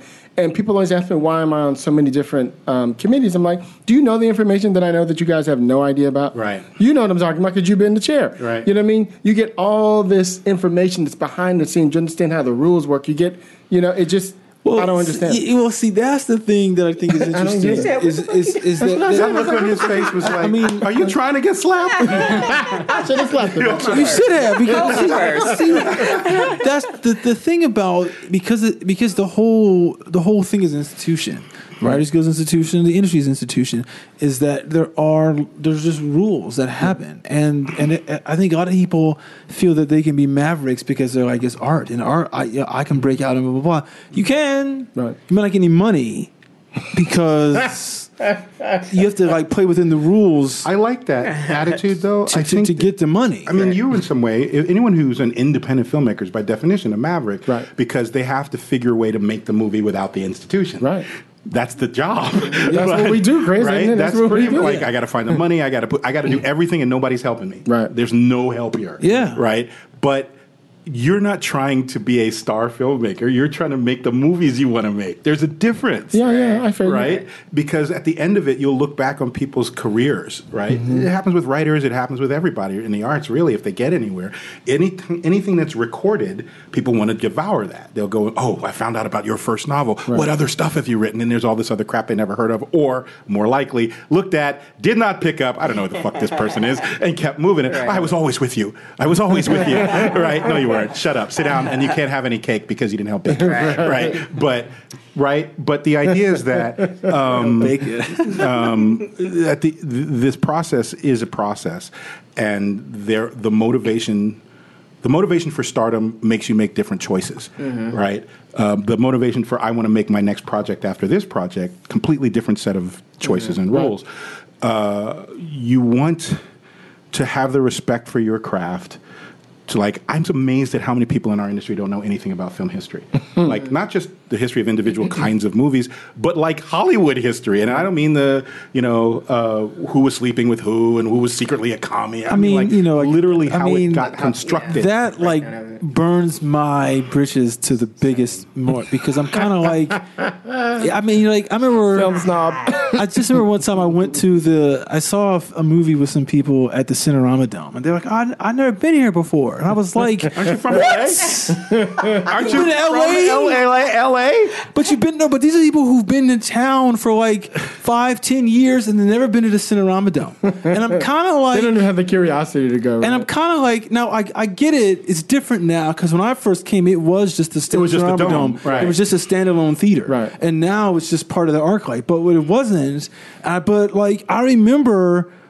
When I was a kid, I'd watch movies, and there's only a few movies that were Cinerama movies, but that would come up there, and it was such an interesting kind of logo, and I was like, "What the fuck is Cinerama?" Right. And what does that even mean? What does that even mean? And so when I came out here, and that logo was still in the theater, I was like, "Oh, I gotta go fucking see what this is." Right. And it's such a different type of theater, but I was like, "But you know what? That doesn't interest anybody, I don't think." But I realized that. That's my favorite theater, actually. It is. It's a great theater. Yeah. But I realized that is what a lot of particularly films, people don't make movies, or they do make movies based upon what's come before, So that's where you have to kind of know what's happening and what's happened and why things have happened. And you talk about careers. I was talking with somebody the other day. We were talking about. There's an article that John Carpenter wrote recently that he was saying if he came out today, he wouldn't have a career. Yeah, and and my friend was like, "Well, I think he would, but the question we should ask is, if he never came out, what would happen? What would happen in the indie space?" And I was like, "Yeah, the thing about John Carpenter is." John Carpenter probably wouldn't have a career because he jumped around from film to film. Afterwards. And his contemporaries like Wes Craven and Tobe Hooper. They stayed in the one. They stayed in horror, and he didn't. And I think that... But the thing that's cool about John Carpenter is, those movies he made, Escape from New York and Assault on Precinct 13 and Starman, those things all kind of kicked off their own set of knockoffs. Right. Yeah. Which is really cool. If you go, he was and The Thing... I think The Thing was the first movie I ever saw that had that kind of down ending. You need to have some reverence for that when you speak, young man. There's no version of The Thing that is not good. Right. The original thing, the 50s thing is good. I've seen that. The remake is good. The prequel thing is good. No. I like the prequel. Yeah, it was good. But he I've writes seen- his own yeah, he music. writes his own movies. He scores his own movies. But not The Thing, because that was Ennio Morricone, Right. Who did that? But the only good thing to come from The Hateful Eight was that he finally won a fucking Oscar. that's true. That's true. But the thing is, see, that's another example. Who is Ennio Morricone? He's he's the score of the seminal westerns that we all kind of love. Because we all kind of think about westerns now, post Clint Eastwood's period. That's a whole other other podcast. What is an actual What Western? is an Let's actual? do that. Let's do that next I time. almost got kicked out of a film school class, or not film school, but my art school that I was in, because I was like, no, Silverado is not a freaking Western. Damn. And the guy was like, blah, blah, blah, blah, blah. And I was like, I know you're the professor. No. Silverado is a pastiche. Go look it up. Oh, my God. Okay. Yeah, And they were like, yeah. Well, that's funny. On that note, really quick, I'm going to shout out to Jordan Peele, who showed up to Tananarive Dew's class at UCLA. get out. If you didn't see the thing, because Tananarive Dew. Hey, Tananarive, one of my favorite people. One of my favorite peoples. Science fiction writer, fantasy writer, horror writer. She teaches a class at UCLA on horror. And Jordan Peele was so slick. He came in the back. He had a hoodie and he came in the back of the class. And so they had just shown Get Out and they were having a question and answer period. And so he raised his hand. She says, you, person in the back. And he asked the question and people like wigged out. Fell out. So she took pictures and posted it up. So if you had a chance to go see it, go to Shannon Reeve Dew's timeline and go check out those pictures. So kudos to Jordan for going out there and hanging out.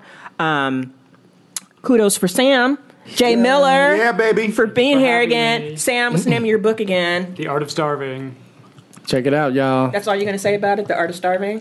Harper Teen. Not my episode. But you're here. Your family. I bogarted yours. You can jump in. It's The Art of Starving, his debut novel. You need to get it. And as he told you, this is like the seventh book he wrote? You know, and first one that's getting like this big is getting a lot of really great reviews. Please check it out. Crossing my fingers that it gets optioned because the short line pitch, me and Hillary Short, it's the new Carrie. Gay Carrie. Gary Carey. It's the Gay Carey movie. So I'm just telling you, it's please. And when it got happens, superpowers and shit. let me be one. Don't let me die though. Okay. They went that away. That's Lisa's line. They went that away. They went that away. That's all I want. Do not look at me. Go after them. Don't they do that in animation somewhere? Wait, where can they find you, Sam? My cabbages. I'm samjmiller.com, at SentenceBetter on Twitter, at sam.j.miller on Instagram. What about you, Chris? Who you is and where can we find you? I am at unauthorized CBD on Twitter and on Instagram. Why is every time I forget that part? I always forget the letters and stuff trying to get in it. And sometimes I just be like, I just got to spell his regular name out and try to find it. Sometimes I forget. But it's unauthorized. Unauthorized. That's the problem. I always put authorized and I forget it's unauthorized. Yes. My bad. What about you? Because I didn't want to say official or no shit like that. Just to say, you know what? You can always find me on Twitter. I'm a Twitter fan. You can find me on Saturdays, most Saturdays, under the hashtag is Saturday Night Sci-Fi. Following around the host of that, Geek Soul Brother. What's up, Geek? We did Deep Blue Sea last night. Yeah, you guys are hysterical. And I hate that movie. I was It's rooting terrible, I was that's rooting why. for the Sharks. Right. I got secondhand embarrassment from LL Cool J's character. There's one I felt good like moment. the parrot. There's I felt only like the one parrot should good just been moment. a chicken on his shoulder. Secondhand embarrassment I from get LL Cool J's yes. character. Shark is so Damn. smart, it knows how to operate an oven. Right. There is that There's kitchen only scene. one That's good scene in interesting. that movie, and it's when Sam gets his Yes. speech cut off. Yes, the that only is good amazing. scene in that movie. That's like hilarious. Yeah. Yes, right in the middle of his monologue. Ice moves like it has a mind. Where you at, Jeffrey Thorne? I'm at jeffreythorne.com, shockingly enough. And I'm Game of Thorns on Twitter. And I am Thorn Game on Instagram because be somebody careful else, following them, I'm telling some you. asshole took Game of Thorns. Really? Not really. I don't know. I'm just saying stuff. But I'm Game of Thorns on Twitter. And when is your new thing? Your new joint dropping? At some point in the 2018, you will see Black Panther's Quest on Disney XD. Yes. Buckle up.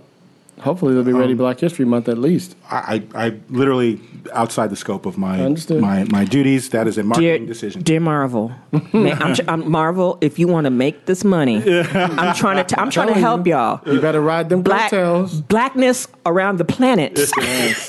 Next year is the blackity black year. They have to- Yeah. You're my February brother, 28th. Sam. You're my brother from It's the another black mother. So you're down, singularity you're is down. gonna It's the happen black next year. singularity is about to go down next year. It's about to happen. I hope so. I now if you say it out loud too much, I'm like worried that other forces will like come in. No. But We'll put in good thoughts. I'm gonna tell you and vibes. something. You know, it's interesting. Which I read just real quick. I read yesterday. Do you know there's a new?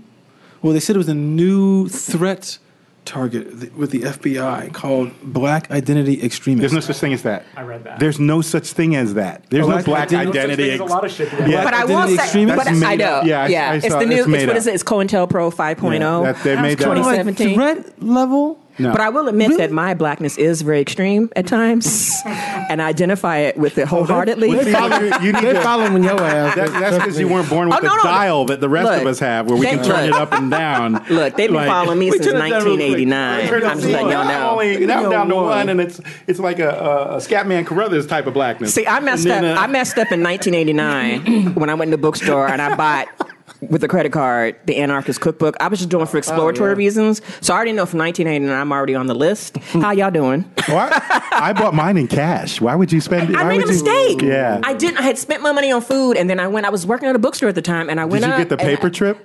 You ever read The Paper Trip? No. Being a kid from Berkeley, at least one of the times that I was in this country, there's a series of books that used to exist called The Paper Trip. It's about how to fake a new identity.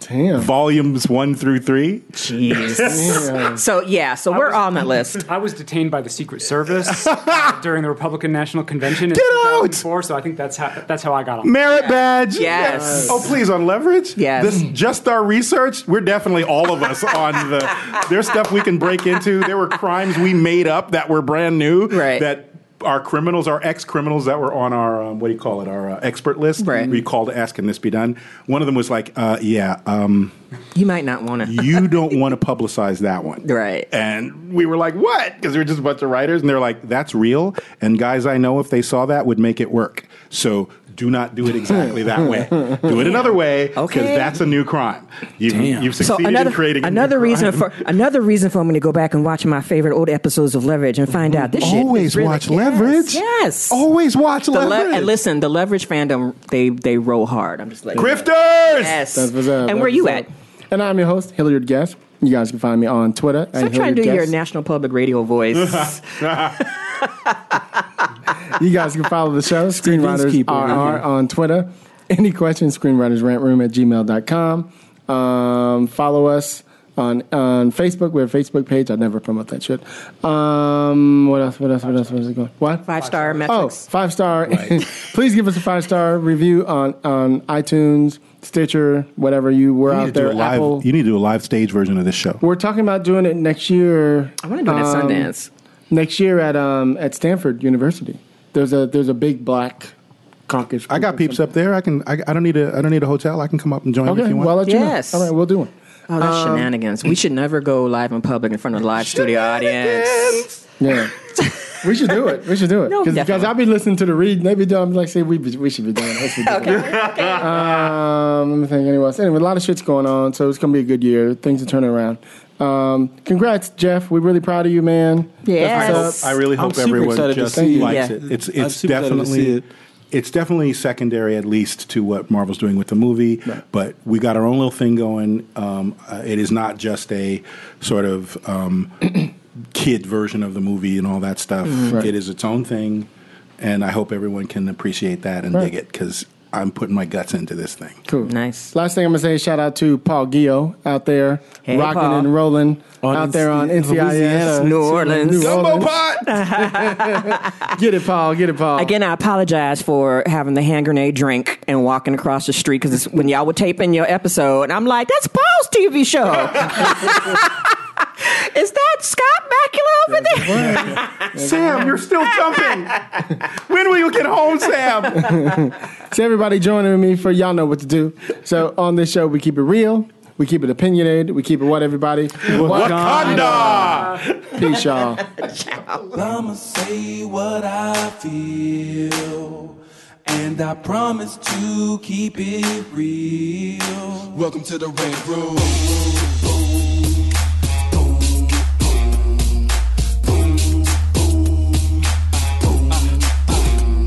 So you wanna be a rider, well you gotta be a rider till your fears are diminished and the doubts are behind ya.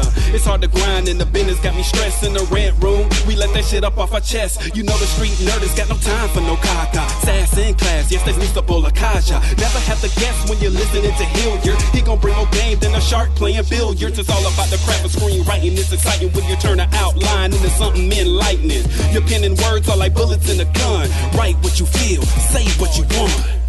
Welcome to the Red Room.